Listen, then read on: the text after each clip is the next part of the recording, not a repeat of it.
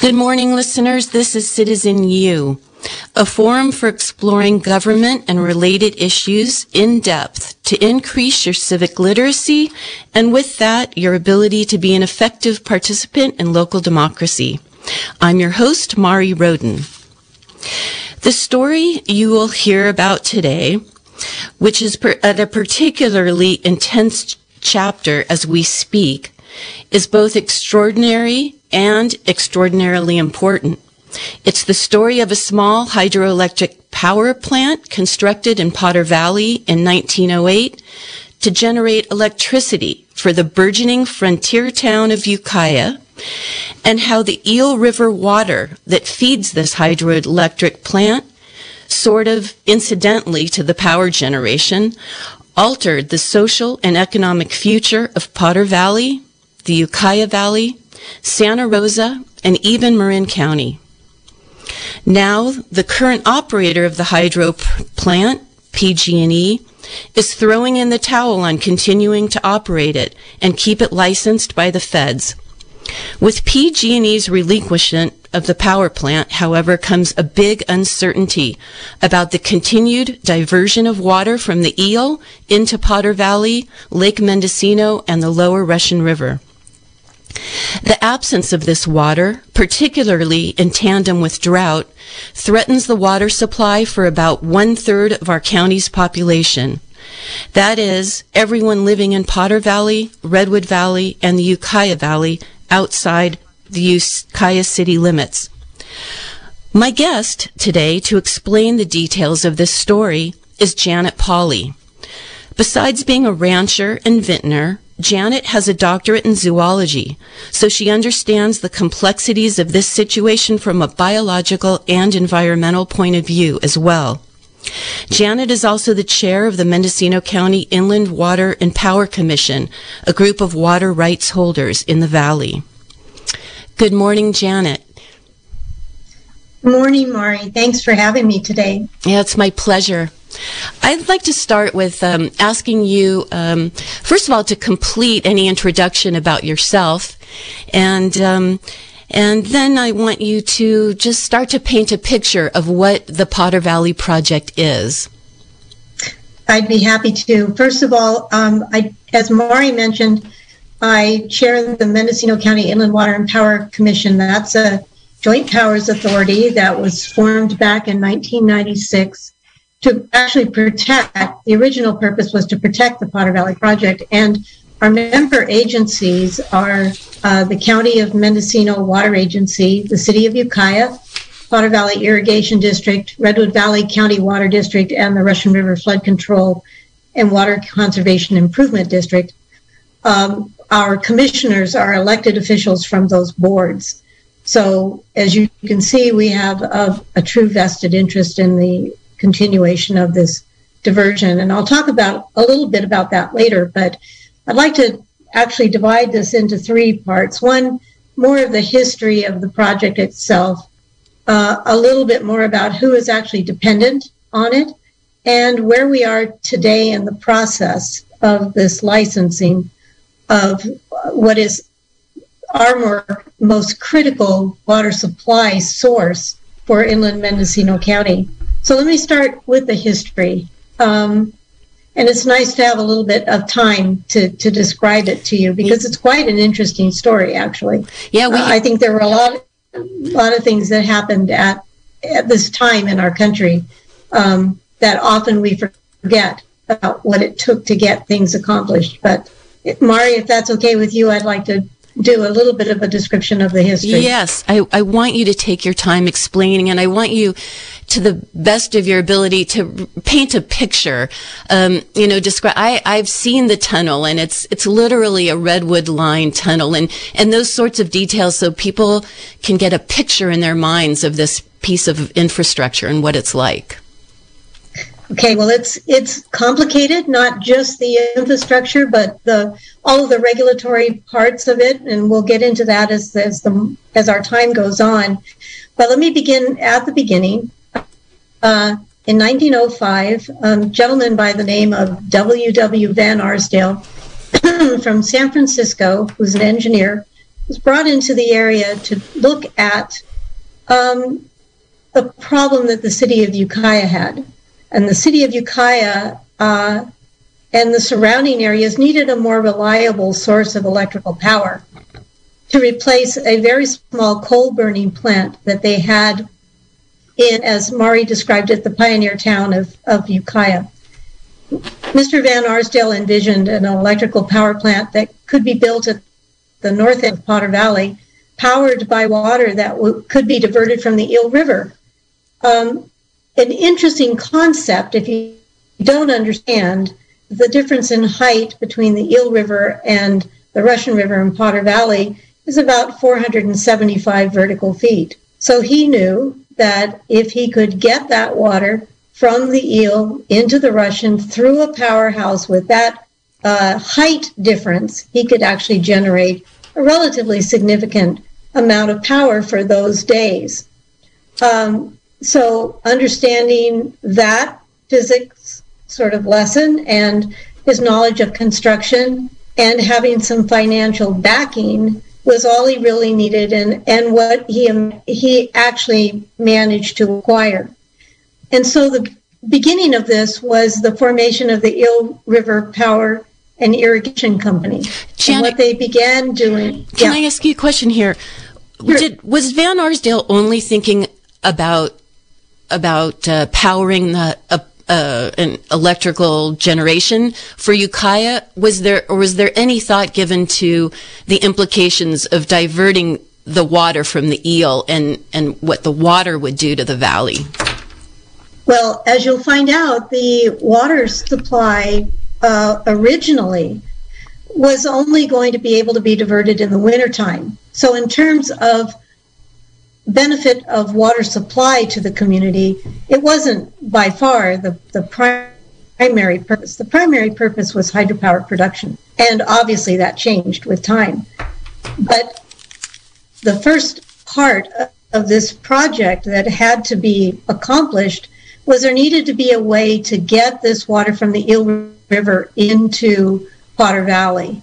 And because of the height elevation difference, it made it a little bit easier, but they still had to begin by building a dam project on the Eel River that would back water up so that there would be what's called a forebay for water to be diverted through a tunnel and into Potter Valley and then into a powerhouse.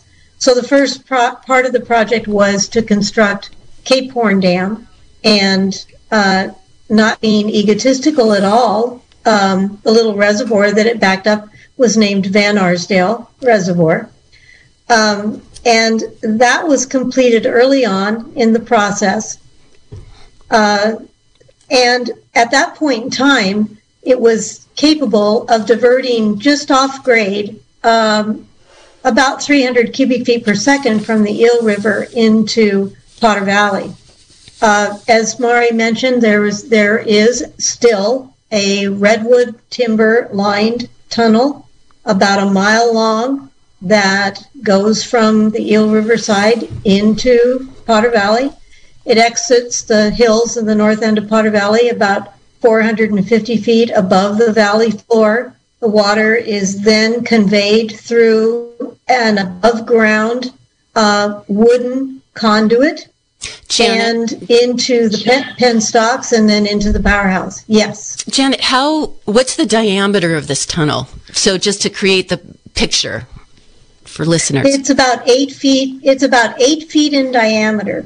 And interestingly, and I've walked through it, I had the wonderful chance to walk through it many, many years ago. It's more square in surface area than round, as you might think.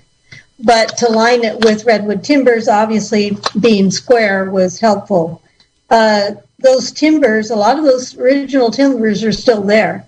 Every once in a while, one will break apart and cause now PG&E some headaches when it gets stuck in the penstock, etc. But overall, those redwood timbers in the dark and being kept damp have managed to stay in place for a very, very long time.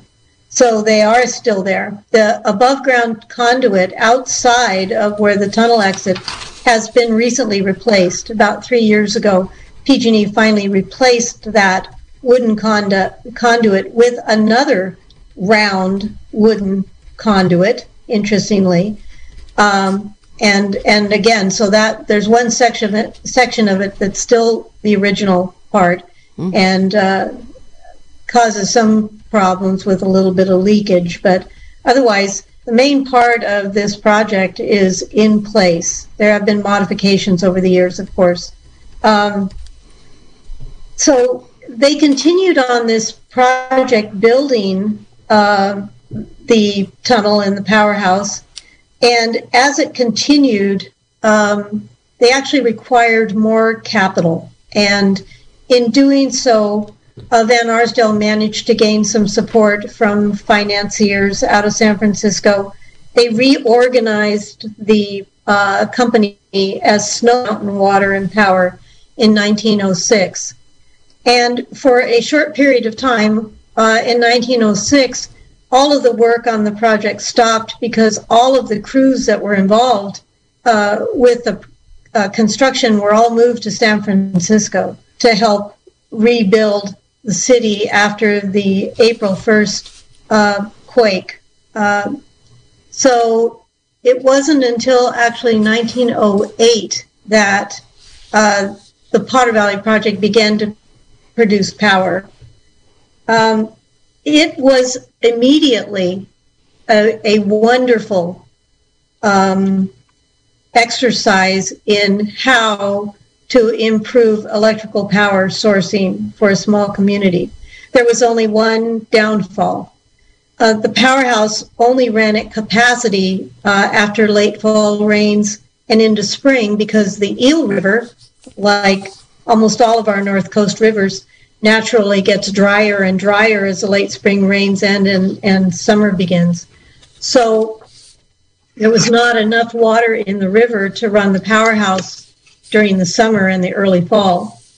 So by 1908, actually, after studying the flows on the main stem Eel, there was a plan that was designed to look at a way to store winter water and snowmelt further upriver from Van Arsdale in an area of what's Lake County called Gravelly Valley. That's about 12 miles upriver from Van Arsdale. And so the beginnings of the idea of building what's now called Scott Dam, which forms Lake Pillsbury, began to form. And they actually tried to build a dam up near Gravelly Valley, and that was abandoned because of the bed of the river simply wasn't stable enough to do that. But they did finally come to a place where Scott Dam currently exists, and Snow Mountain Water and Power began the application process for a power permit in 1918. Sorry. By 1920, things still lined up for tonight at the meeting, and anything you want to share with me before the meeting. So, Mari, sorry about that. I had an interruption, but I wanted to tell you that that power permit that was originally gathered in 1920 was from before the Federal Power Energy Regulatory Commission was formed. So by 1922, Scott Dam was built and completed. The difference here was that now all of a sudden the water supply in the upper main Eel was there all summer. So power could now be produced year round. And this was a boon. It changed the entire face of this region. suddenly water coming through that project in the summertime, when it never had been there before, the value of that was first recognized by Potter Valley Irrigation District. Before the irrigation district was formed, everything in Potter Valley was dry farm. There were no other sources of water in the summer. So, for example, the community of Potter Valley was mainly small truck farms. There were a few dairies. They could graze cattle a little bit. They could produce one cutting of hay, etc. It was a very difficult way to make a living. Literally, all Russian River, all the way down to the ocean. In those days, irrigation was just non-existent in the summertime. So while the power produced was remarkably positive for the city of Ukiah, the real benefit was having the irrigation water.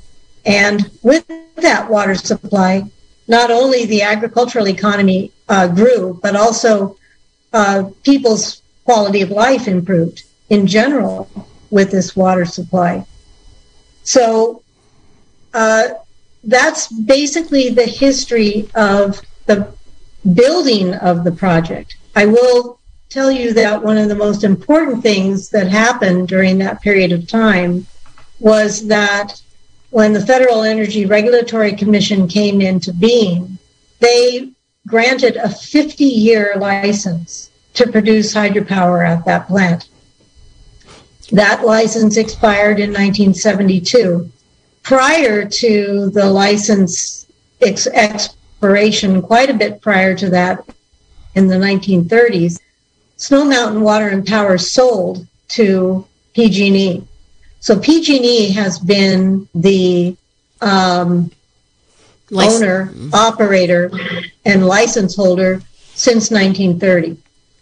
And when they acquired the license, they also acquired all of the regulatory requirements that went along with owning a hydropower plant. And I'll just mention that while the license allows them to produce power, it never actually requires them to produce power. So an interesting point that'll come up a little bit later as we go through this conversation. Let me just quickly mention the watershed that was cut off when Scott Dam was built, because it becomes a very critical fact with regards to how the project has been operated and will be operated in the future. When Scott Dam was built, it was not equipped with a fish ladder. Let's remind people that Scott's Dam is the dam that creates Lake Pillsbury. Yes, in Lake County. In Lake County, it backs up the water that forms Lake Pillsbury, and again that started in 1922, so a long time ago, 100 years ago. But when Scott Dam was built, it basically blocked 289 square miles of the watershed to access by anadromous fish. So we're talking about salmon, Chinook salmon, steelhead. It also blocked access for lamprey. That's about 7.3% of the Eel River's total 3,971 square miles. So it's not a large part of the watershed. It's in the very, very, very upper reaches of the Eel River watershed. Of course, as most of the listeners understand, there are several major tributaries of the Eel River: the Middle Fork, the North Fork, the Van Dusen, the South Fork, and multiple smaller watersheds. So the upper main Eel is the most southern and most eastern section of the Eel River. The region above Scott Dam is the driest, hottest section of the entire watershed. And if you look at a map, it's hard to understand because it doesn't seem right but the Eel River basically runs from south to north. Mm-hmm. And so if you want to have a good exercise in looking at the geography of the Eel River, get a map and have a look at where the mouth of the river is up in Fortuna and where all the various branches flow. Yeah. Hey, Janet, let me just interrupt you just for one moment. In case listeners have just tuned in to this show, this is Citizen U, a forum for exploring government and related issues. And the guest today, my guest is Janet Pauley, and she's discussing the Potter Valley Project and its importance, its critical relevance to the economy of Mendocino County, of Ukiah Valley, Sonoma County, Marin County, and the precariousness of continued water from that source. So Janet's just finished talking about the history, and we're moving on to the current situation. Yes. I'm going to talk just for a second about who's dependent on the project, and then we can go a little bit more into some of the history, except that I would like to mention that original 50-year license, which expires in April 2022, this next year, is the reason that we're having these conversations today. And when the first 50-year license expired in 1972, it actually took 34 years to have that license all the way through the amendment process completed. So, and the reason it took that long was because of a discussion of flows for fish habitat being the top of the concerns. And they still are today, and that's part of the reason we're having the discussions that we're having. So for the communities that are dependent on the Potter Valley Project, Maury mentioned briefly that they include Potter Valley itself. But south of Potter Valley, when the water goes through that valley and is stored in Lake Mendocino, it becomes the basic and most important water supply for many other communities, including Redwood Valley County Water District, who diverts water directly out of Lake Mendocino, the city of Ukiah, the communities of Calpella, and down the river for Hopland, into Sonoma County, Cloverdale, Geyserville, section of Healdsburg, all of the agricultural regions of the Ukiah Valley, and Alexander Valley in Sonoma County. So a very broad region of folks that are dependent on the water supply. So what has happened since the project was relicensed in 1972? A whole series of regulatory changes were made in terms of how the flows in the Eel and the Russian River have to be maintained for fisheries. We ended up having, after a biological opinion discussion that took several years and a reasonable and prudent alternative by National Marine Fisheries Service, actually a reduction in about 50% of the water that had been diverted through the project. And that had already impacted storage in Lake Mendocino after about 2006. So I have a question about the regulation of the water through the tunnel from the Eel, through the tunnel and then into Potter Valley to operate the hydroelectric plant, how that's regulated, and then the regulation of the power plant. And they're distinct, right? Because the power plant is regulated by the Federal Energy Regulatory Commission, FERC, but the water and the care of the fish and the watershed of the eel has a different regulatory agency.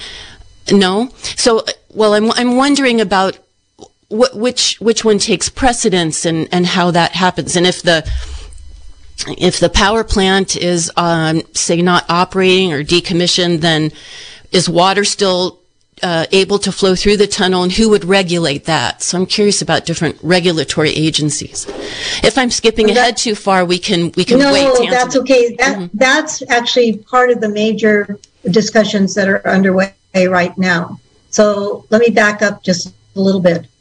all of the flows on the Eel River with regards to the Potter Valley project are regulated by the Federal Energy Regulatory Commission and based on, as I mentioned, a biological opinion that was via a Section 7 consultation, just getting a little bit into the details. But that was required by the National Marine Fisheries Service and a whole different process that's under the Endangered Species Act. So when flows were changed, flow requirements were changed on the Eel River and into the Russian River, those became part of the FERC license. So the project licensee has to comply with those until there becomes a change in the project itself. Also added on top of those regulations that are required under the FERC license are water rights. PG&E has several water rights.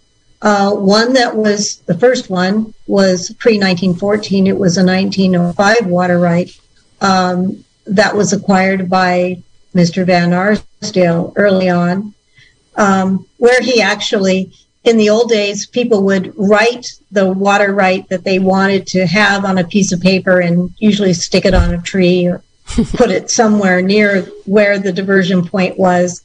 And then it was codified by the state, that not called then the State Water Resources Control Board. The same process is pretty much underway today. It's a little bit more difficult than it was back then. But PG&E also has water rights for the water that's stored in Lake Pillsbury. So those come into play pretty significantly as we move forward in this process and have been under discussion now for some period of time. When the new license, the new tier license, came close to a deadline for relicensing again, which is next April, PG&E was required to begin the licensing process, the relicensing process, 5 years ahead of that. So in 2017, PG&E did begin to relicense the project. It's a very complicated, very bureaucratic process with deadlines that have to be met on a FERC schedule. PG&E began working on study plans that are required regarding how a new project would impact the Eel River and potentially the Rush River. Those studies would have cost about anywhere between $11 and $15 million. They include not just looking at the impacts of changes in the project to the fisheries in both rivers, but also to people and socioeconomic impacts. But in 2018, PG&E decided that they were no longer interested in owning and running the project. So they began what was called an auction process. And Mendocino County Inland Water and Power Commission was the only entity that stepped up and said to PG&E, we're interested in moving into that process with you. And we did. And can I ask you, when Inland Water and Power Commission stepped in to say they wanted to operate it, it was really about having the water, not the power. Is that true? And if so, was the commission wanting to operate the hydroelectric plant, or would it just been used as a reason to have the water? Well, when we first started the process, we were convinced that producing power was obviously a benefit. We also were not sure about the costs involved with operation of the project. I mean, there's a reason that Pacific Gas and Electric decided not to continue to operate this project. And it's all based around costs. And we'll talk about that in a few minutes. But we were unaware at the time of what those costs might be and exactly why PG&E was not going to continue. But in January of 2019, PG&E took another step in this process and decided that they were going to pivot away from auctioning the process, and actually they gave FERC notice that they were withdrawing their licensing request. In other words, they withdrew their notice of intent to relicense the project. At that point in time, the future of the project, including hydropower production, was jeopardized, seriously jeopardized.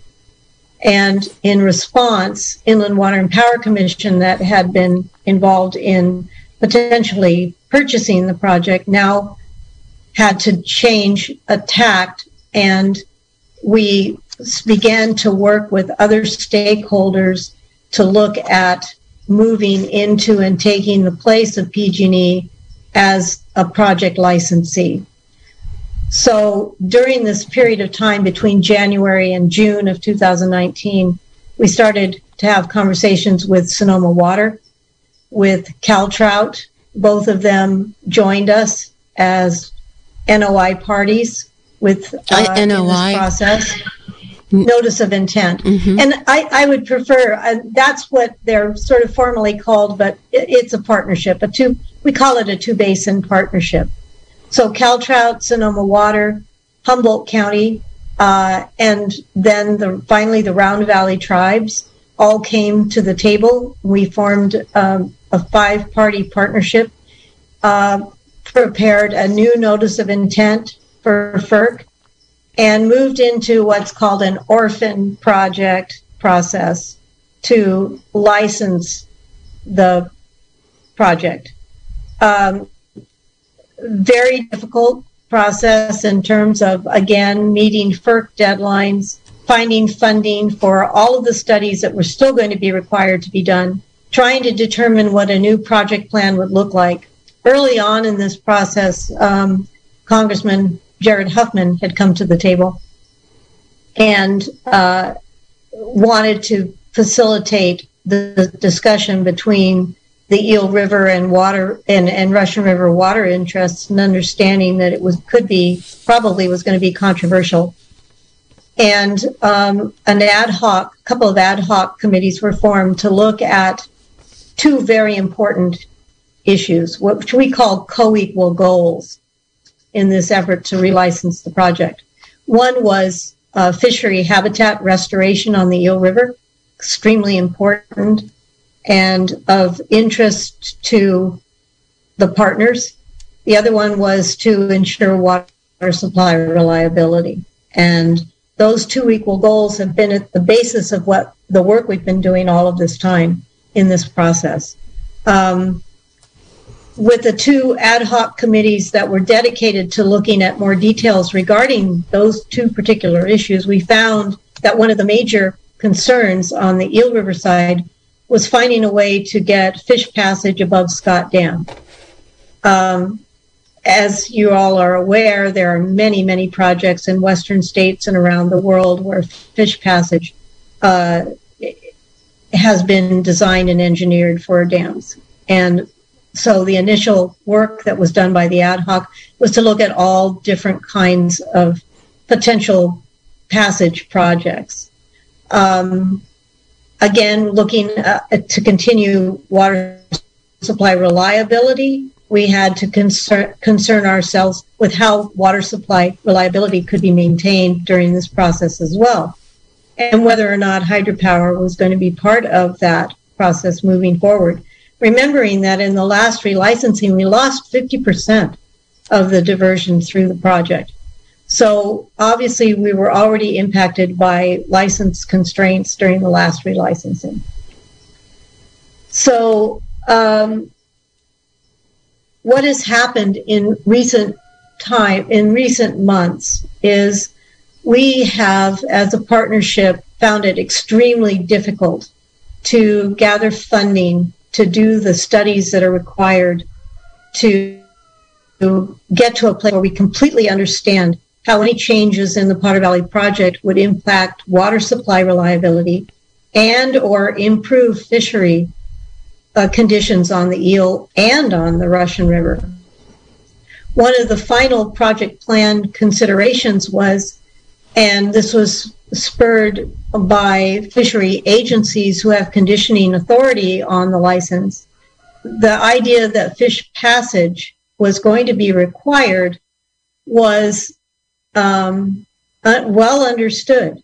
But as some of the work was done, it became clear that most of the fish passage projects that we've seen in Western states simply would not function here in this part of the Eel River. Why would that Not be? to say that, mainly because of the conditions of the environment up there, the height of the dam, et cetera, et cetera. It's not to say it's impossible, but the efficacy of doing it and allowing the fish to volitionally, in other words, under their own power, get over that dam, get up into the watershed, spawn, and the juvenile fish to get out of that reservoir became problematic. And we learned quite a bit about how that might work. Finally, it was decided that the best way to get fish above Scott Dam was to remove Scott Dam. Seems very simple. It isn't simple at all, because there are a lot of considerations that needed to be decided prior to a commitment to remove Scott Dam. And so a commitment to remove Scott Dam has not been made, pending research that needs to be completed to understand what the impacts would be. One of the major impacts, obviously, besides the impact to Lake County of the removal of Scott Dam and therefore the elimination of Lake Pillsbury, which is extremely important to their economy, is the impact of the sediment that's behind that dam. There's 22 million cubic yards of sediment that's accumulated behind Scott Dam since it was built in 1922. And where does it go? What do we do with it? I mean, we have some very, very basic questions. We don't even know if the diversion from the Eel River into the Russian River could be maintained if all of that sediment's moving downriver, and for what period of time and at what volumes. So while the best scenario for fish would be to remove Scott Dam, obviously there are some serious questions that need to be answered before we can understand what the impact to people would be by removing Scott Dam. It seems like there would be impact to fish as well if sediment starts flowing down the river also. Absolutely. I mean, you know, there are other dams that have been removed around the western states. One that comes to mind immediately is the Elwha Dam. The Elwha Dam was held back. There are two dams held back about the same amount of sediment, but was only 5 miles from the ocean. And it took 5 years for the sediment to move from those dams to the estuary. And Scott Dam is 170 miles upriver from the estuary in Fortuna. So if that math were to hold for moving, 5 miles in 5 years, if that's the same case and we don't know it, we're talking about a very, very, very long time that this mass of sediment would be moving downriver. So again, studies need to be done. And our biggest block and hurdle has been gathering funding.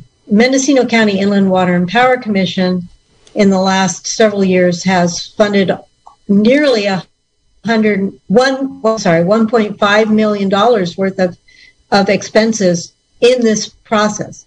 Sonoma County, if you take their staff time, has spent many times that amount.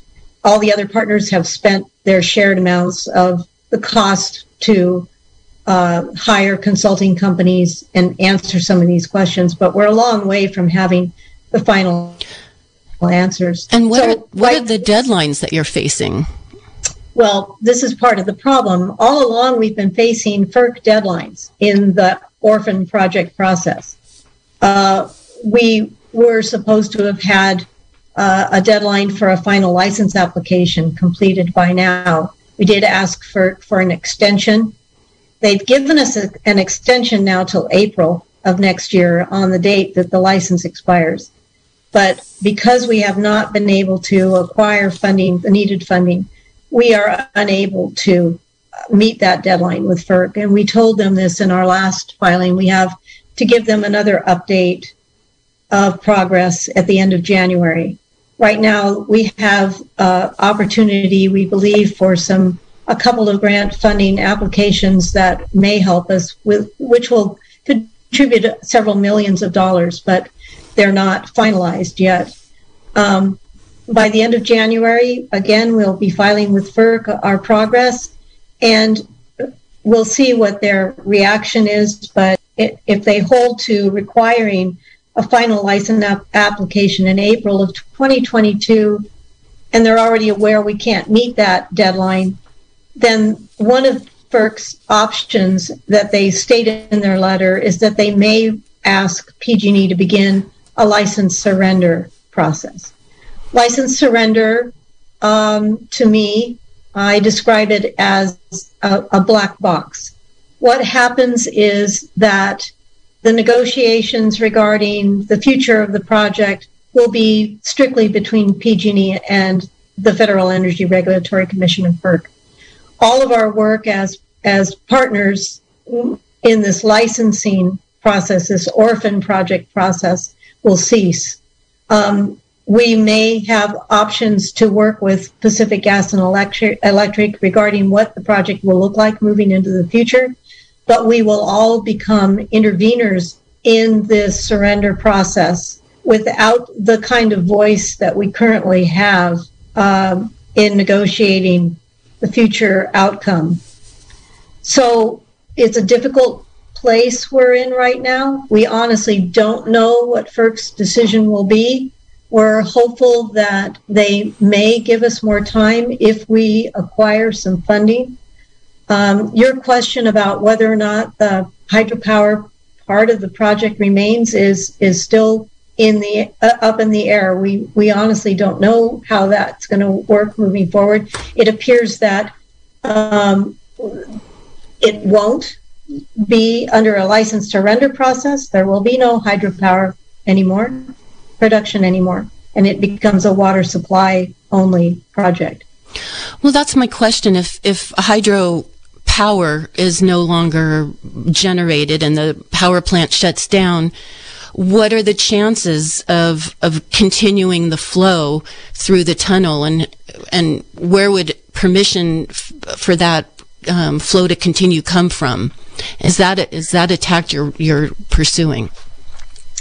It will be it is a tack we're pursuing. If you consider that with the removal of Scott Dam, there will be no more water flowing through that project at all in the summertime, obviously some major changes have to be made. One would be to negotiate with Pacific Gas and Electric acquiring the diversion works. So we would need to have some kind of a structure on the Eel River to form the forebays so that water could be diverted when allowed through the project into where the powerhouse currently is.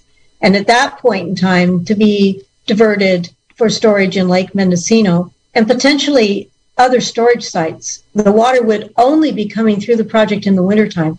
That's called run of the river. And that's how this whole project began back in 1905 with run of the river. And that's the reason, obviously, that Scott Dam was built back in 1922, so that stored water could be released through the project all year round. So if that happened, Janet, we would be going back to that situation.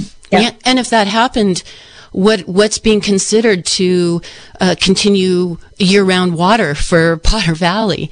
Would Potter Valley develop some kind of storage for its own enterprises there, the ranches and vineyards there, or what's the thinking about continuing the year-round supply of water in Potter Valley, which has become dependent over the last 120 years on this water? Well, Potter Valley obviously is in a unique position because we get the water first as it comes through the project, and we've developed an irrigation system, et cetera. And our storage facility is Lake Pillsbury. Without Lake Pillsbury, you're right, there has to be a way to either store some of this diverted water in the wintertime in a new storage structure. It would look like one or two large dams at the north end of the valley. We've done some preliminary engineering on that. Like most most projects today, in today's world, those are very expensive projects, not impossible projects. The engineering is possible, and we're working along those lines. One other possible scenario would be to pump water back from Lake Mendocino, also very expensive, also not rocket science. It could be done. But remembering that Potter Valley, while we're very dependent on this project and the diversion, everybody that has that takes water out of Lake Mendocino is also vulnerable. So just want to explain that there are several potential infrastructure projects that need to be looked at if the project is going to go in the direction of the removal of Scott Dam. Acquiring the diversion waterworks is critically important, finding new storage, and potentially raising Coyote Valley Dam also to improve storage there is important. Who owns the infrastructure and waterworks now? Is that part of, does PG&E own it? And it would... PG&E owns it. Mm-hmm. It would be transferred to a new owner, either a regional entity, something along those lines, something that we're also working on at this point in time. But very, very quickly, and I'd like to open this up for questions if we can, there's a new problem with the project, and that is that there has been a very serious equipment failure at the power house during the summertime. The transformer bank went out. PG&E is facing between $5 and $10 million worth of repair. They're only releasing about 45 cubic feet per second through the project now. They can't put full flows through the turbines. And so we're requesting PG&E release some more discretionary flows right now so that we can put more water into Lake Mendocino, which is at the lowest level right now it's ever been at this time of the year since it was built in the 1950s. So to add another problem onto the licensing concerns and importance, this seems to be something else that now we need to deal with. But at risk right now with these reduced flows from the project and moving into the future, if flows are dramatically diminished from this project, is health and human safety, and also the well-being of listed species of fish that are listed under the Endangered Species Act in the Russian River as well. So it's not simply a Potter Valley project, it's an entire Russian River watershed problem that we need to address and need to move forward to find a solution to. In regard to the fish well-being and survival in the Russian River, I understand that before we had year-round water flowing through the Russian, that it would dry up in the summertime, like most rivers in this area would dry up in the summertime. So fish were adapted to those conditions. So if we had those conditions again, why is fish survival an issue without year-round water? Fish populations have been impacted in our river systems by many other things, many other human-caused issues. The population of all the salmonid species have diminished dramatically, whether that's from logging, land use practices, water supply, water diversion, et cetera, et cetera. So it's not simply one thing.